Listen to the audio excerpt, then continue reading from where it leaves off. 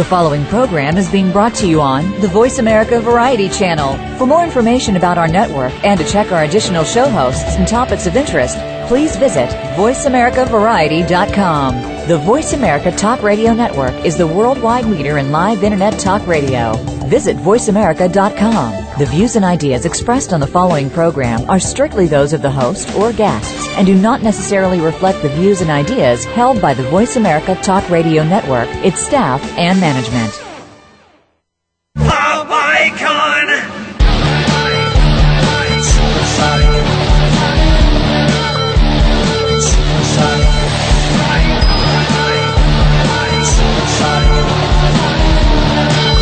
Voice America welcomes you to Stars of VR with Cindy R.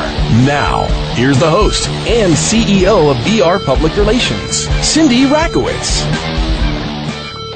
Good morning, everybody. Happy Thursday. Today we have an action-packed show. As we all watch the news, we are watching ratings of our president really deteriorating. They're falling. And I wanted to do a show that talks about a historical perspective of blame and why leaders always have to get blamed some more than others. And my first guest actually wrote a book called Brand It Like Barack. His name is Gary Kaskowitz, and he is an associate professor of management with Morovian Collage, Economic School of Business. So the first part of this show is really going to talk about what Barack did to do it right. And he did a lot of things right while he was running for office. Then we're going to discuss later on a little bit, the psychology and the gestalt of things that may have faltered while he was in office. Welcome, Gary. Thank you, Cindy. It's a pleasure to have you. Oh, I'm so honored to be on the show. Thank you so much. And I think that your book is great. Thank you for sending a copy, Brand It Like Barack. It's, from a marketing perspective, I think that it captures a lot of the right things that anybody can do to sell a product. And what you do in a fun but professorial way is really outline what it takes to market a product correctly, to make a product a star, whether it's a person or a can of Coke. And why don't you talk about some of the highlights, and then we'll go into specific questions of everything that was done right from a strategic marketing perspective that made the first African-American president get to the presidential seat. Absolutely. Thank you, Cindy. Barack Obama actually did so much right in his campaign from a marketer's perspective that I found it absolutely amazing that people weren't studying this more closely. And, for example, what he did, in my opinion, which was really, really smart, was he took advantage of what we would call classic storytelling structure, and he positioned himself and his entire candidacy in part of this. And what I mean by that is that Barack Obama was able to understand the psyche of his core audience, of what it is that they wanted, and was able to position himself in this notion of what I would call product as prop, where he was allowed himself to be the solution to the people's personal stories they were trying to fulfill. And this was done in many, many different ways throughout his entire campaign, from how he actually spoke to how he actually ran his campaign rallies to the actual words and symbolism and metaphors that he used throughout the entire process. He was able to take advantage of a conflict that people were having in their lives and say, hey, here's how I can be a solution to that internal conflict you are feeling. Right. There was, and you mentioned, emotional connection. He was able to play to people's passion and emotions. Mm-hmm. So, okay, so he started that right from the very beginning. He brought in a really great marketing team, yeah? Absolutely. He brought in a very good team in that he took, again, what happened with Obama, which was very interesting, was he took advantage of these facets, and instead of at first running like a traditional politician, which is, typical, let me just bury you in advertising and just, put signs and posters everywhere you happen to turn and get my name out there, he didn't really do that in that method at first. He came in from a more emotional aspect.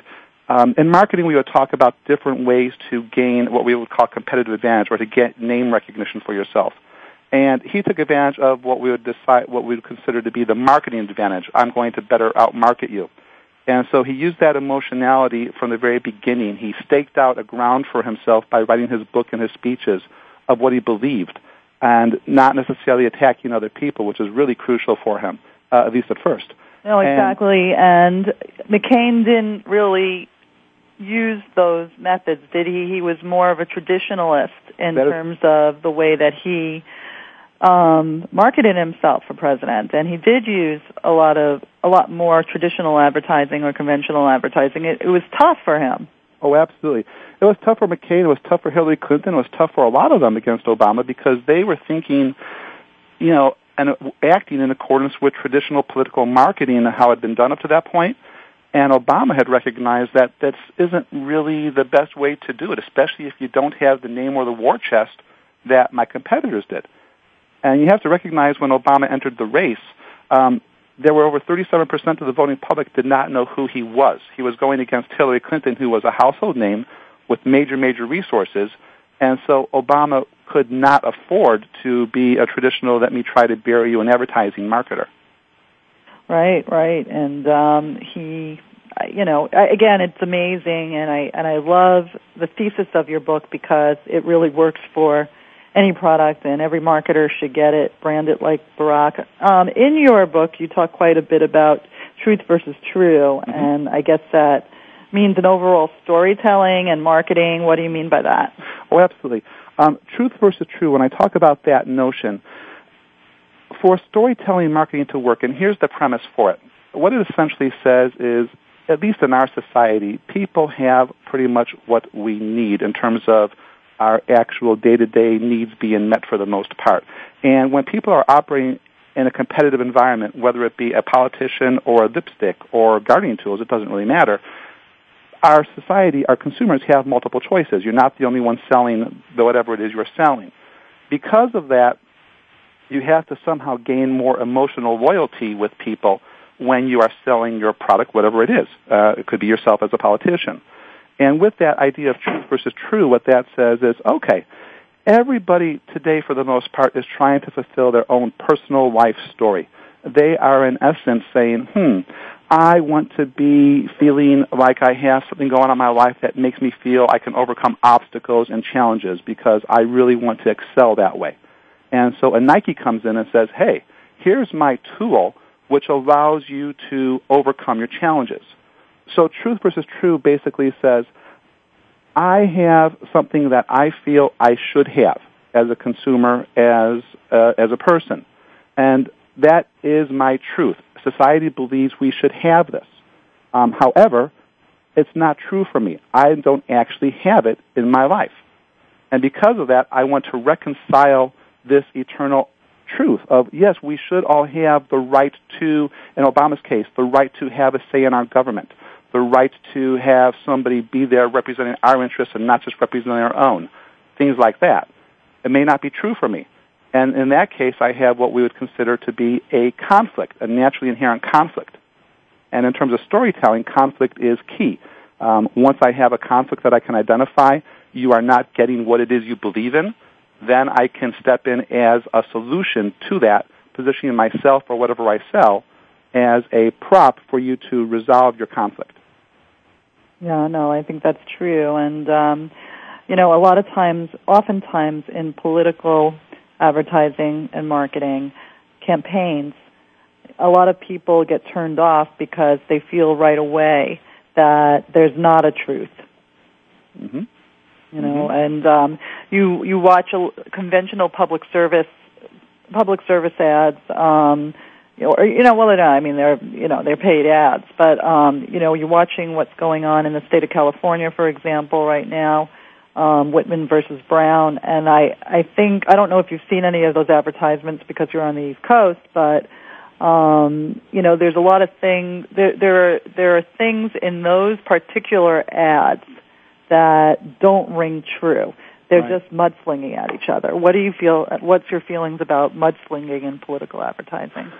In all truth, mudslinging is probably not a best option, especially if you're trying to establish a name for yourself when you don't really have the name to begin with. Because all that comes out to play is that people, psychologically, don't really like to hear that necessarily. I mean, people think they do, but in reality, we don't. And what that means for a marketer for mudslinging, and here's what Obama, again, did very, very intelligently when he started his campaign. You do have to stand against something. This is really important for any marketer to understand. I need to stand against something. That notion I mentioned before about conflict. I need to find the conflict. I need to ratchet it up. I need to make you feel really dissatisfied with your lot in your life, if you will, and I need to show how I can be your solution. And that's a classic marketing principle. The way to do that effectively, though, is not through mudslinging my competition or my opponents directly, because people got turned off by that. The key here is to go back to that idea of truth. I will tell you that, for example, if I'm a politician, you are feeling that people are not listening to your voice, that people are just doing politics as usual, and they are not letting you have a say in what your government is. And that's a terrible thing, because you have the right to have a say in what you are doing. You have the right to actually be represented by somebody who has your better interest, et cetera, et cetera. And what I'm going to do is attack that mindset, not the opponent. And so I don't think mudslinging is actually a very good idea. I think people in politics are better off attacking the mindset that their politician represents. And that's what Obama did in his early work, was attacking mindsets versus names. Right. No, you didn't see what you generally see. And by the way, I mean, Whitman and Brown are really, they're known names. They're not unknown entities. But it's still turning, I think that it still turns people off. The principles are the same whether they're known entities or unknown entities. Oh, absolutely right. Absolutely right.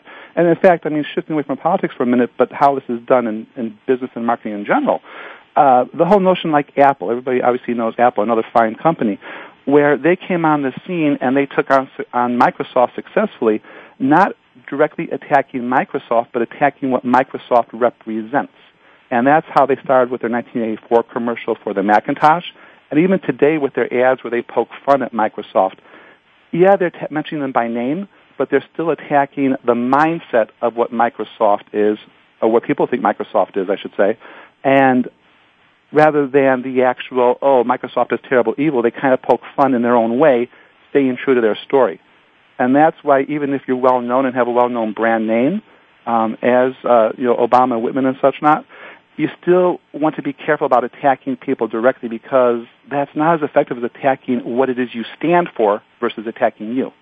Yeah, no, I think that's very true. We're coming to the end of the segment, but I wanted to ask you what the voting public should know about political marketing, even though you touched upon it in a lot of the questions that I've asked you through the segment. Certainly. Political marketing, basically, my belief with that is people oftentimes are not as aware as they ought to be about the classic psychological principles and techniques that marketers use when selling themselves, politicians included. I work with a lot of people who, I've mentored a lot of people throughout my life where, they believe politics is different. Politics do not market. Politics is, above that. It's like, well, no, politics is marketing at the end of the day like anything else. And I believe that people need to be aware of the various techniques that are employed of how we learn and how we, are making our decisions, our consumer decisions, because at the end of the day, politics is a consumption just like your coffee. No, it sure is, isn't it? And just quickly, why is watching television one of the most dangerous things local politicians, you talk about watching television being a dangerous thing for a local politician to do. Absolutely. And the reason I said that is local politicians are usually, again, along the lines of what I was referring to before, the ones who don't necessarily have a name. People don't really know who they are. They're the ones who try to knock on your door and put signs in your yards, and you have never met them or saw them prior to that. With that being the case, when you watch TV or watch other political campaigns, what you tend to do is model the people who have resources. And I mentioned before there's only 3 ways to have competitive advantage. The first is what we call a resource advantage, which says, I have more money than you do. And because I have more money, I can basically outspend you and out-advertise you. And by following my lead on that, you don't have the resources to keep up with me, and I'll bury you. And so if you think that's the only way to play the game, chances are real good you're going to lose. And so it's the mindset I wanted to get people out of, especially when you don't have the resources. It's not really a bright idea to follow the people who do have the resources, because they'll just lead you down that well, and you'll never get out of it. All right, we're going to wrap up this segment. We could continue more with this as we come back. Thank you for staying with us. Come back and hear more about Brand It Like Barack, and we'll be back with our guest, Gary Kaskowitz, in 1 second. Stand by.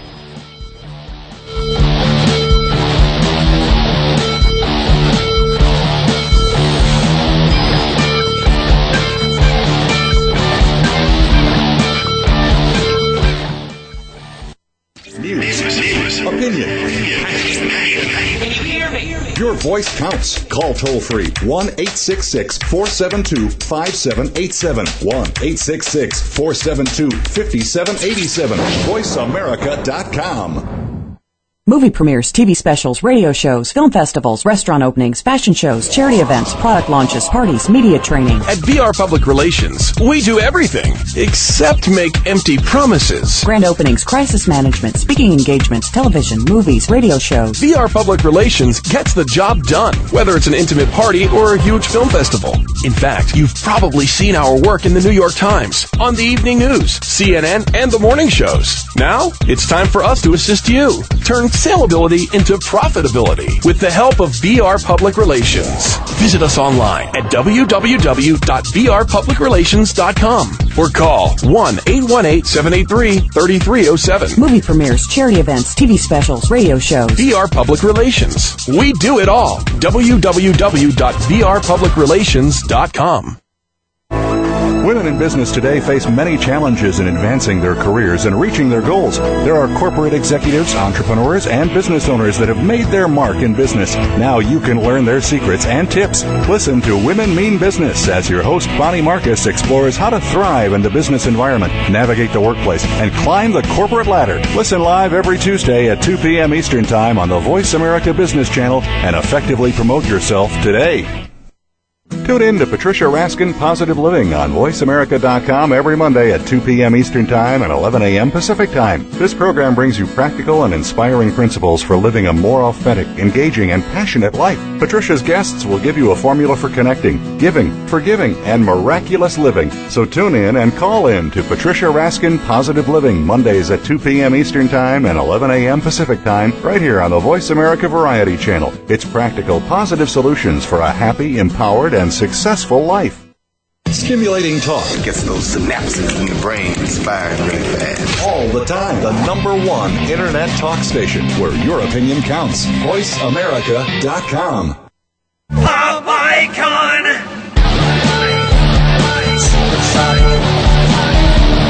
Welcome back to Stars of PR with Cindy R. If you have a question or comment, call in at 1-866-472-5788. Now, back to the show. Here's Cindy Rakowitz. And we're back with Gary Kaskowitz, Ph.D., Morovian College, School of Economics. Gary, we're talking about your book, Brand It Like Barack. We talked about, in the first segment, just to summarize, we talked a lot about what Barack Obama did right during his presidential campaign. I think as an author now, you face, some challenges as well, because a lot of people who are following current events are going to ask you, well, what started to go wrong? He won the public's hearts and he won political office by rolling out a great brand and product with all of the strategies and all of the tactics that you outline beautifully in your book, Brand It Like Barack, and marketers really should take a look at this. But, now as marketers, chief marketing officers, etc., you always talk about rolling out a brand, and that's great, but how do you sustain a brand? And I think that's where his team sort of didn't take it to step 2. It was almost like, let's get him into office and then we'll worry about it later. Of course, I think that there's other factors going on, and, there's a lot of stuff going on in the country that isn't necessarily the president's fault, but he's taking the brunt of it. But what could they have done? What could the Obama team, what could they have done better from a marketing perspective to keep his ratings a little higher and position him not so much as the, as the person that is, it's all his fault. I mean, how could they not have anticipated this in phase 2, which is his presidential office? Thank you, Cindy. That's an excellent question and observation, and something that I think is very, very important for President Obama, as well as any business person or marketer or any person trying to market themselves. In that, here's a point I always try to make to students and whomever. Whenever you successfully sell yourself to your customer, to your audience, you have to be able to deliver on the brand promise that you made them when you sold to them. Because if you cannot deliver on that promise, then what's going to happen is going to be even worse than if you didn't use these emotional marketing techniques that I talk about. Because essentially I'm getting you convinced that I will solve your personal emotional story and be a solution to that, and if I don't deliver, you're going to really turn on me. And with that idea with President Obama, what I believe happened was that he did such a good job with the emotional marketing, but as you say, some of the stuff he was doing, and here's something I talk about quite a bit, is the notion of congruence. Everything you do as a business person, politician, or whatever has to be congruent with the story that you've told all throughout. Now, what President Obama did when he was running for office was he positioned himself as a universal character that people could relate to, and that helped get him elected. The character he positioned himself as is what I would classify as a ruler character. Somebody who says, I'm here, I'm the adult in the room, I'm going to make decisions, I'm going to use the resources and lead you to better outcomes, and at the end of the day, it's my choice. And I'm going to, make you better, and you can be part of something better by listening and letting me do things with you and for you. And with that idea, that helped him get elected quite a bit because the millennials and others who support him said, hey, that's great. We want somebody to step up to the plate and do all this. However, once elected, certain things happen that you realize, especially in politics, you can't necessarily do that. And so, for example, with the whole Gulf oil spill, when Obama was seen as spending too much time talking about it and or not making decisive action fast enough by many people, that was very incongruent with the message he delivered initially of, I'm the ruler. That would be more of what we would call a caregiver type person, or somebody who's trying to get to know you or fit in or talk to you about things and, get your viewpoints. That's great, but frankly, we don't expect rulers to do that. And so what happens with Obama, and what is happening, in my opinion, is that his messages are off message. He's not being congruent with everything that he positioned himself as to get elected initially. And it's so surprising to me. And, I'm asking you this in terms of, you're with the school, you teach management. And obviously marketing is one of the things that you teach really well. And I'm just perplexed. I've been in marketing for a really long time, and I was a chief marketing officer at Playboy Enterprises for 16 years. So, we could never get away with something like that. Even with a brand as controversial as Playboy and U.M. Hefner, we always had to be on top of our game. And, as the marketing and public relations team, we always had to have disaster plans, we had to have them in the bank. If something happened where a playmate claims that she was, raped in the grotto or whatever it may be, we had to be on our game. We had to change our plan to keep the company looking like it was solid and together and that Hefner was a smart businessman, anything to not let the brand deteriorate, from the years 1986 to 2002 are the years that I can address. And it just blows my mind that they didn't seem to have the savvy in terms of crisis management and response. What is that? Oh, you're absolutely right. And one thing I do always talk about when I teach my classes is the notion of what we would call scenario analyses. What's going on in the world, what could go on in the world, and how would we react to it if this were to occur, especially to be consistent with our core promise that we're delivering. And in Obama's case, again, that core promise is that very deep emotional promise, and he has to be seen as delivering that. As far as like when you worked at Playboy, Playboy is one of the most brilliant marketing companies, and you could probably take some credit for this as well in terms of this emotional marketing, in that they were always true to their image of the lover archetype, or the notion of, you can have some connection in your life. And as you just said, anything that would hinder that possibly of, this is off message, you had a plan to address that to put it back on message. And that's always. What we had to just always be on. And, again, that just didn't seem to be happening, not only with the BP crisis, but, with a lot of other unanticipated events that had taken place, during, this administration. And so, basically in your school of thought and your teaching process, the staff in itself weren't prepared to keep what you call congruence. Absolutely. To the brand. You're running, for one of the most important offices in the world, right? Mm-hmm. I mean, you can't give this message, which, he obviously did brilliantly with his team when he was running, and then just have this incongruence where there's, and that's probably a good reason why he's getting so much, he's getting so much criticism. Absolutely. Yeah, the analogy I use here, Cindy, is basically think of the notion of story, because storytelling marketing is one of the most powerful marketing techniques you can do. As I said, you actually did it quite well with Playboy Enterprises. Obama did it incredibly well, getting elected to be the presidency. The power of storytelling marketing, it allows you to get your audience to become complicit and willing participants in your story and saying, oh, I want to be part of this story. And because of that, I'm going to keep doing business with you because, I'm feeling my story fulfilled.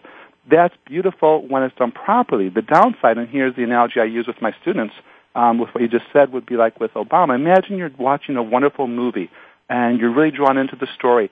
People will value that escapism. People will value the sense of being part of it.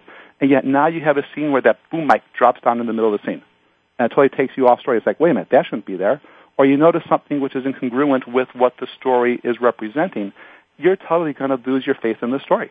And I think that is sort of what's happening with Obama, is that notion of he and his advisors maybe are not, or were not as well prepared for these scenarios, as you said, and how they could go off message and what they need to do to get them back on message. Right. Well, then we're experiencing buyer's remorse, as you call it in your book, to a large extent. Is there anything that he can do, what kind of advice would you give, Barack and his administration now to take everything back on course? Is there any hope that he could correct himself during this presidential term? Oh, there's always hope. I mean, this happens all the time with celebrity rehab and that as well. The key is he has to pretty much immediately get back on message that got him elected to begin with. The notion of hope and change was actually very powerful for him, but people are not seeing that delivered now. They're seeing him as a typical politician. Attacking Republicans by name and party is not really a good strategy, frankly. People don't really like that. It might cater to some of the base, but it's not going to get the mass market behind him. And so my advice would be go back to those principles of, hey, we're all in this together. Yeah, we have crises. Yes, there are things that can go wrong. However, trust me with your leadership, and I can still help guide us and use all our resources effectively in order to resolve our problems. And that's kind of how he got elected to begin with. He has to go back to that message and be congruent with it. Otherwise, he is going to have some serious problems. Well, I'm glad to hear that there's hope. I think that he's getting a bad rap, but you look at the history of the president, and when things are bad, of course the president is going to take the blame for it. Mm-hmm. But I think because Barack and his team did such a great job in, when he was running for president, that's where the incongruence and disappointment comes in. And I think that you would agree that because he did such a great job while he was campaigning, mm-hmm. There's double the disappointment because of the incongruence. Oh, absolutely. You're absolutely right about that. Whenever I do a really good job of getting your emotional loyalty, of getting you to really buy into what I'm selling and really feeling that I'm a solution for you, and the better I do that, and Obama did a brilliant job with that, the higher your expectations are. And because of that, exactly the more right. I go off message, the more I'll mess it up. Well, Gary, I want to thank you for spending 2 segments with us on Voice America Talk. I'm sure you're working on your next book now. Yes, maybe I am, it's actually. like avoiding congruence. I don't know, but I want to thank you so much, and congratulations on writing a great book, and maybe we'll have you as a guest on real soon again. Thank you so much. I appreciate your time, Cindy. It's been a pleasure. All right. You take care. You too. Bye-bye.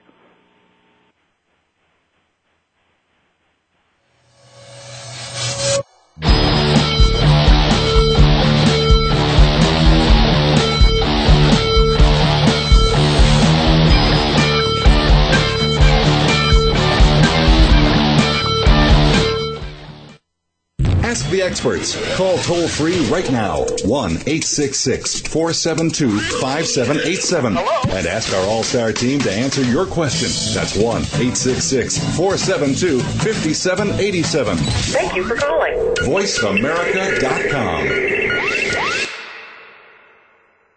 Movie premieres, TV specials, radio shows, film festivals, restaurant openings, fashion shows, charity events, product launches, parties, media training. At VR Public Relations, we do everything except make empty promises. Grand openings, crisis management, speaking engagements, television, movies, radio shows. VR Public Relations gets the job done, whether it's an intimate party or a huge film festival. In fact, you've probably seen our work in the New York Times, on the evening news, CNN, and the morning shows. Now, it's time for us to assist you. Turn saleability into profitability with the help of VR Public Relations. Visit us online at www.vrpublicrelations.com or call 1-818-783-3307. Movie premieres, charity events, TV specials, radio shows. VR Public Relations. We do it all. www.vrpublicrelations.com. Stop wasting time. Get what you want. Live your dream life. The Dream Big Revolution. Imagine having more freedom, better health, more money, happiness. Could your business be more successful? Unless you're living the life you want, you're wasting precious time. Your life is too valuable to waste. Let Leanne Hilgers help you find health, wealth, and happiness. Listen in and live your dream life. Join the Dream Big Revolution. Tune in every Tuesday at noon Eastern Time, 9 a.m. Pacific Time on the Seventh Wave Network. Never be satisfied. Let that be a lesson you take away from Double Time with Double D, featuring businessman and former NFL star Dave Duerson. We'll talk about the NFL with special focuses on the game itself, and Double D will take your calls and answer your emails live on the show. It's not Football 101, but rather an in-depth look in the locker room, on the field, away from the field, and opening up the mind of the player. The program will also feature positive messages, so tune in to Double Time with Double D, Thursdays at 3 p.m. Eastern, noon Pacific, on the Voice America Sports Channel. Streaming live, the leader in Internet talk radio. VoiceAmerica.com. Pop icon.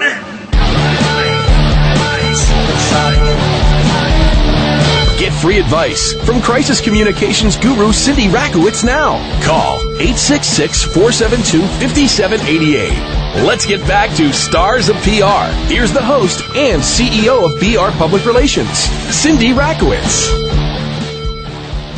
We're back, everybody, and this whole entire show is dedicated to the verb blame, and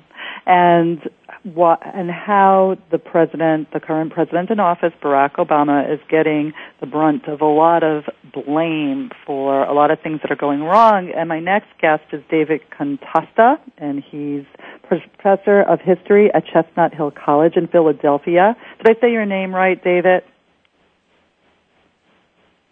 Hello? I'm sorry, stand by. We can't hear you right now on the air.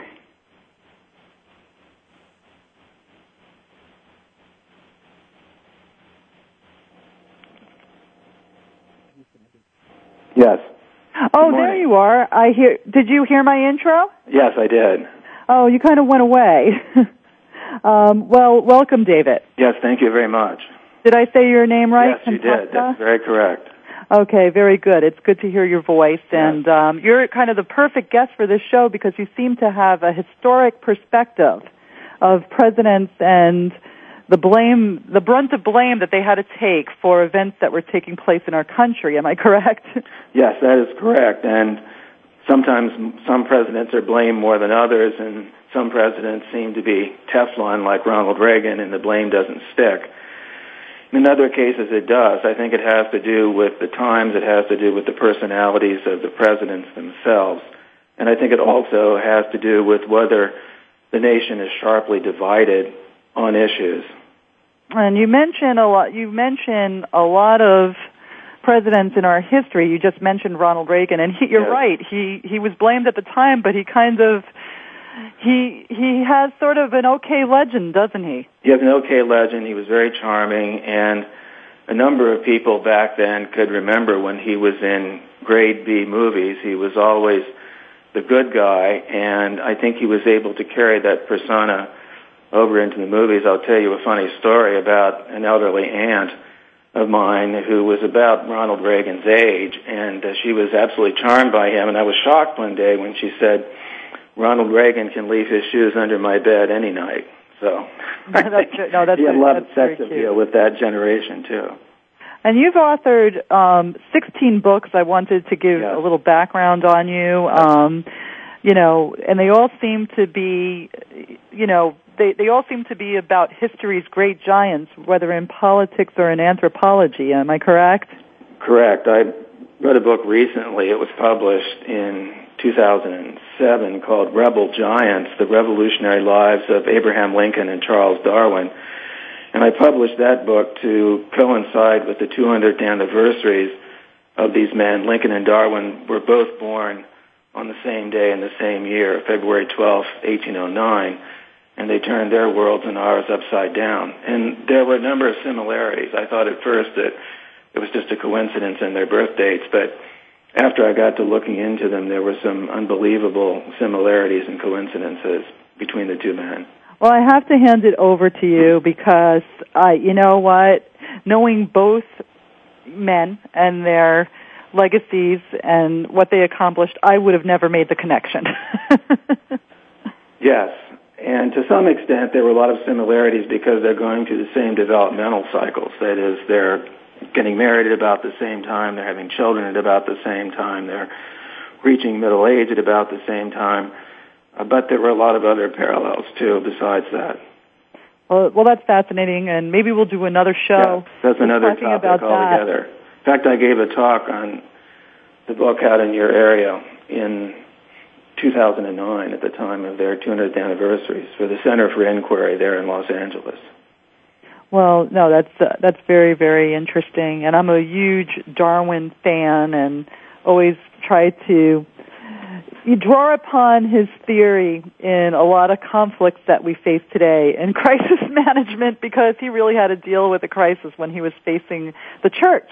Yes, and we're still arguing, I'm not, but some people are still arguing about Darwin and are unable and unwilling to accept his theories of evolution, and I think that's part of the cultural divide that we're up against today, with people on the right not being willing to accept science, not being willing to accept evolution.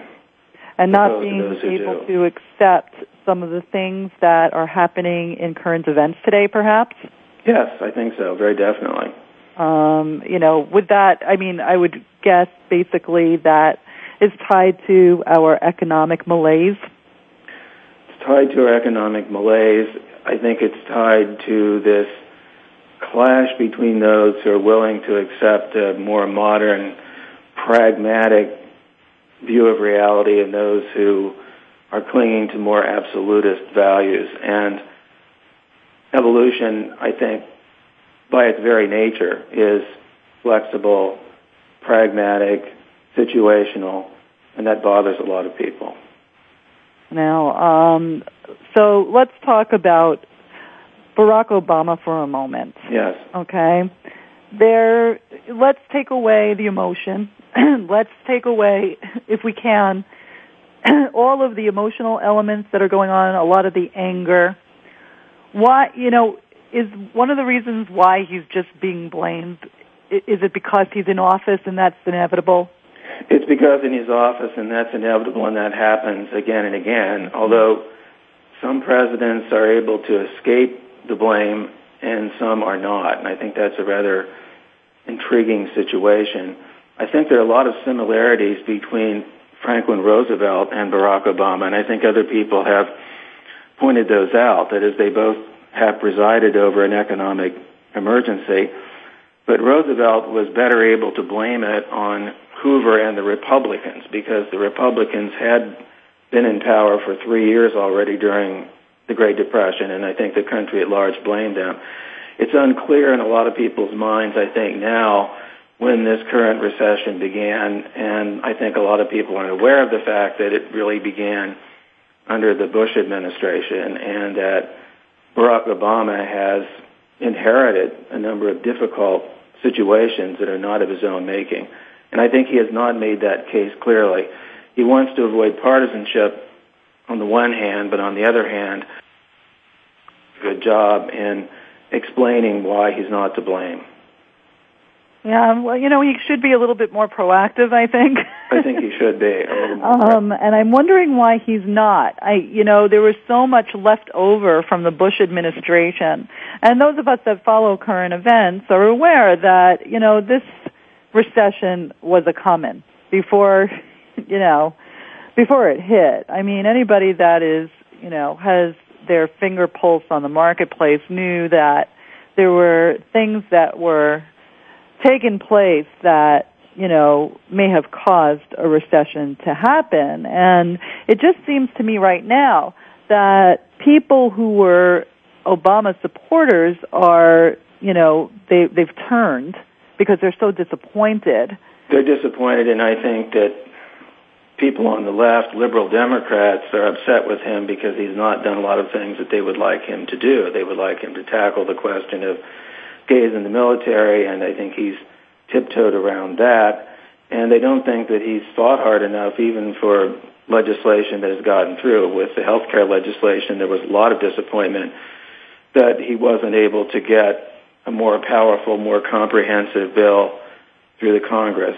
But I think that President Obama is aware, too, that most people in the country are in the center. They're not on the left and they're not on the right. And I think he's trying to do what Bill Clinton did to some extent, to govern from the center. It's just that the opposition party is not willing to do that and not willing to cooperate. There have been times in American history when this occurred, and occurred very well. During the Eisenhower administration, there was a lot of cooperation between Republicans and Democrats, and I think that was because of the Cold War and because of the fear of communism. And the atmosphere was just a lot less partisan. I want to ask you this, Dr. Contasta. You are a history professor. I guess my question is, when we read history books, online or offline, 20 years from now, what are people going to be saying about Barack Obama? Well, I think 20 years from now, he's going to receive a great deal of credit for the economic reform legislation, for the regulations now that hopefully are going to control Wall Street and going to control the banks. I think we'll be looking back at that as landmark legislation. And the same is true with the health care legislation. I think as time goes on, that Congress is going to go back to it and going to extend it further and further. It's not going to be repealed. Once it's in place, it's going to become very popular. Social Security, I think, gives us a good example in retrospect. A lot of Republicans, by the way, savaged Social Security and were against it. But Social Security became one of the most popular pieces of legislation ever passed, and it's been added to. Even the Eisenhower administration, even Republicans, extended coverage of Social Security.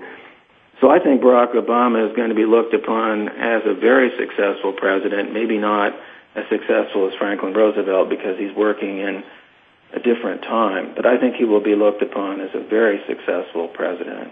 I wish more people can hear that prediction, because right now, I in my living history, okay, and I'm 51 years old, I've never seen, or maybe because I'm just watching it so closely, I just have never seen so much haterating in my lifetime. Well, there have been many examples of it, and I could just mention some. I could go way, way back to John Quincy Adams, who was president from 1825 to 1829. He was called a pimp by his political opponents. It was said that he was in Europe, he was procuring women for various people. They held it against him because he spoke fluent French. He had spent a lot of time in Europe when his father, John Adams, was a diplomat. And, of course, you know that any red-blooded American man doesn't speak fluent French. That's not something that we would want to have. And he was accused of recommending unconstitutional legislation. He was way ahead of his time. He wanted federal aid to higher education. He wanted federal aid to scientific research. He wanted national highways, and he was just eviscerated by the opposition because of that. And he was hated, too, by many people because he was against slavery and he wanted Native Americans to be treated more fairly. Well, you know what? In the context of history, I think he did okay. And his father and the HBO series showcased. Well, I think that there's a parallel here, too. One of the things that I think is hurting President Obama is anti-intellectualism in America. And 60 years ago, Richard Hofstadter wrote a very famous book about anti-intellectualism. Well, we're going to have to wrap up this segment. I'm sorry to cut you off, but the segment is over. I want to thank you for being on the show and contributing so much intelligence and some optimism. So thank you, Dr. Cantata, and we'll have you on again real soon. Thank you. I love that. Okay. Bye-bye.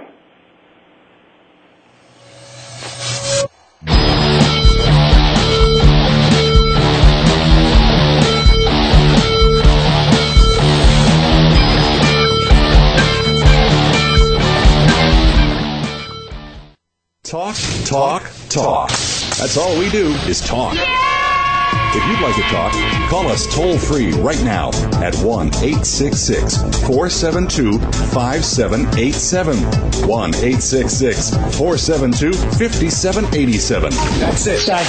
VoiceAmerica.com.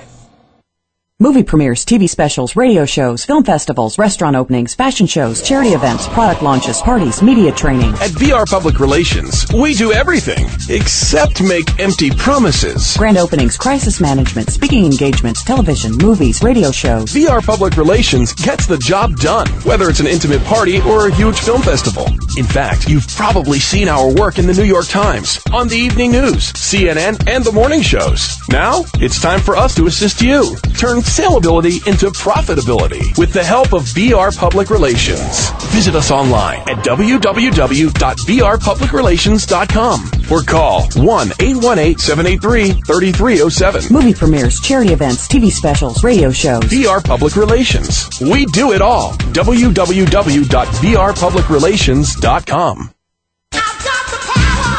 Money. We love it, we hate it, and everything in between. You can be the master of your life and your own economics.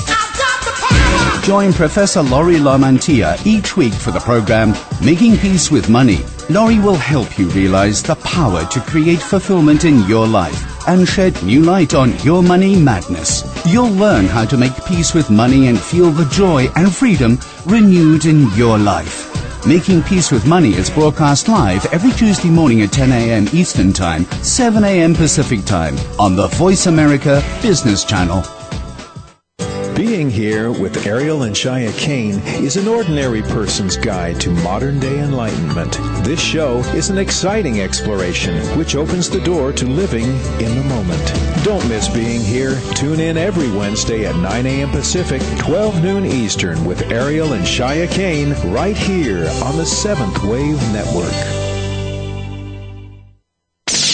The Internet's #1 talk station. #1 talk station. VoiceAmerica.com.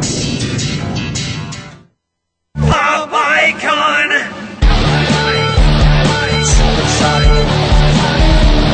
Cindy Rakowitz has won more awards than she can hang on her wall, including 3 Clios. Call in now at 1-866-472-5788 and you can have one. Okay, maybe not, but she will answer your questions. Back to Stars of PR with Cindy R. We're in our final segment. We're talking about blame that's being cast on our current president, and our last guest is Alan Abramowitz, and he is a political scientist with Emery University, and he has written the book, The Disappearing Center, Engaged Citizens, Polarization and American Democracy. Welcome, Alan. Glad to be with you. Sorry you called in earlier, a little East Coast, West Coast time confusion. But tell me about your book and how it talks about how it's relevant for what's going on in today's political landscape. Well, my book just looks at the growing polarization that we see in American politics that's actually been developing over the last several decades, and how it affects our elections, and how it affects the relationship between government and the people. And I started writing it, during the Bush years, and then kind of finished it shortly after Barack Obama became president. But my prediction was that despite the differences in personality and style, that with Obama coming in and replacing Bush, that this polarization was going to continue because it's basically reflects very deep divisions between the outlook of Democrats and Republicans, not only in Washington, but in the country. Right. So, I mean, everything that you probably had outlined in the book came to fruition, so you have great insights on what's happening today. I see that the divide in American politics is not right or left, but between citizens who are politically engaged and not engaged is part of the thesis? Well, that's right, because what the evidence shows is that when you kind of divide the public up between those who are less involved in politics, don't pay much attention to it, don't care very much, and those who are more involved, that as you kind of move up the ladder from less to more engaged, that at each step you find that people become more polarized. So those who are more engaged, who are voters are more engaged than non-voters, are more polarized than non-voters, and then people who vote in primaries are yet more polarized, and people who do more things than that, people who participate in campaigns, who contribute money and so on, are even more polarized. So this just reinforces the divisions that we see among our elected officials because, of course, they're going to be much more concerned about the opinions of those who are engaged than about those who are not engaged. Okay, so let's talk about the climate when Barack Obama was voted into office. Right. Were people more politically engaged because he marketed himself so well, or were the people who were not engaged sort of tuning him out? Well, the interesting thing is if you look at the trends in political engagement based on voter turnout, but also other measures of political engagement, just interest, concern about the outcome of elections, and participation in activities beyond voting, it actually didn't start in 2008. I mean, we see this increase occurring between 2000 and 2004. We actually had a bigger increase in political engagement in 2004 than in 2008, before Obama even came along. Okay, and that was back in the Bush-Clinton? This was in the Bush-Kerry election, actually, in 2004. We saw very high levels of engagement, and I think what that reflected, more than anything else, was polarization, was that there's a deep divide. People, were divided into those who essentially, loved Bush or hated Bush, and on both sides, people were very engaged in the election. And so we saw the same thing again in 2008. So I think it had less to do with Obama's personality and charisma than it had to do with these deep divisions in the electorate. Now, of course, Obama's, as the first African-American major party candidate, certainly did add another dimension to that and helped to bring more African-American voters into the process. But the big increase in turnout, for example, occurred between 2000 and 2004, and there was a much smaller increase in turnout between 2004 and 2008. Oh, it's interesting to hear because there just seemed to be so much more fanfare around about. Yeah, I mean that was the conventional wisdom was that it was Obama's candidacy that was producing a great deal of this increase in engagement, and certainly the amount of money going into the campaign, the amount of money that was raised by the candidates, especially by the Obama campaign, was of a different order of magnitude. That, in part, reflected, I think, just a different strategy and different use of technology to raise money. But most of the indicators, for example, if you look at the percentage of Americans not only who voted but who say that they talked about the election, tried to convince someone else, to vote for their candidate. Again, the big increase in that was between 2000 and 2004. And 2000, by the way, was higher than 1996, which was a very low point. So we see an increase in 2000. We see a big increase in 2004. And then we see another smaller increase in 2008. And in 2008, we had the highest turnout in a presidential election in 40 years, but it was only marginally higher than 2004. Well, you know what? One of the things you mentioned this before, in terms of online communication. I mean, I think that Barack Obama is probably the first one to have won a viral race because of Facebook popularity. Yeah, certainly we're seeing this new technology being brought to bear, and the Obama campaign, I think, was, largely responsible or partly responsible for doing that, although you can trace some of this back again to 2004, the Dean campaign, and then it was picked up by some of the other candidates. And now it's spreading, moving down not from presidential politics to state and local elections. We're seeing more and more candidates trying to use some of these same strategies to connect with voters and, of course, for fundraising purposes. Well, we have to close this show right now. I really want to thank you, Alan, for calling in. Sorry for the misunderstanding. Sure. And I think glad to be with you. The Disappearing Center, Engaged Citizens, Polarization and American Democracy, Alan Abramowitz, I want to really thank you, Emery University.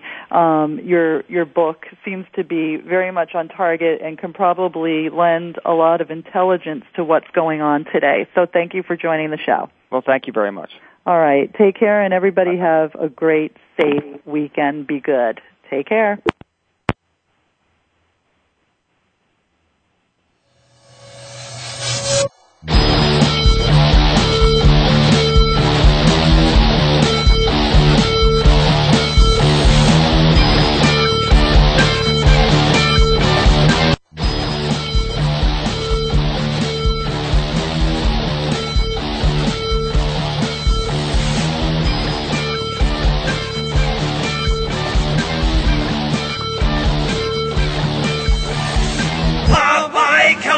Thank you for listening to Stars of PR with Cindy R. Please come back next Thursday and every Thursday at 7 a.m. Pacific Time, 10 a.m. Eastern for more insider information on the world of public relations with Cindy Rakowitz on Stars of PR. See you next week.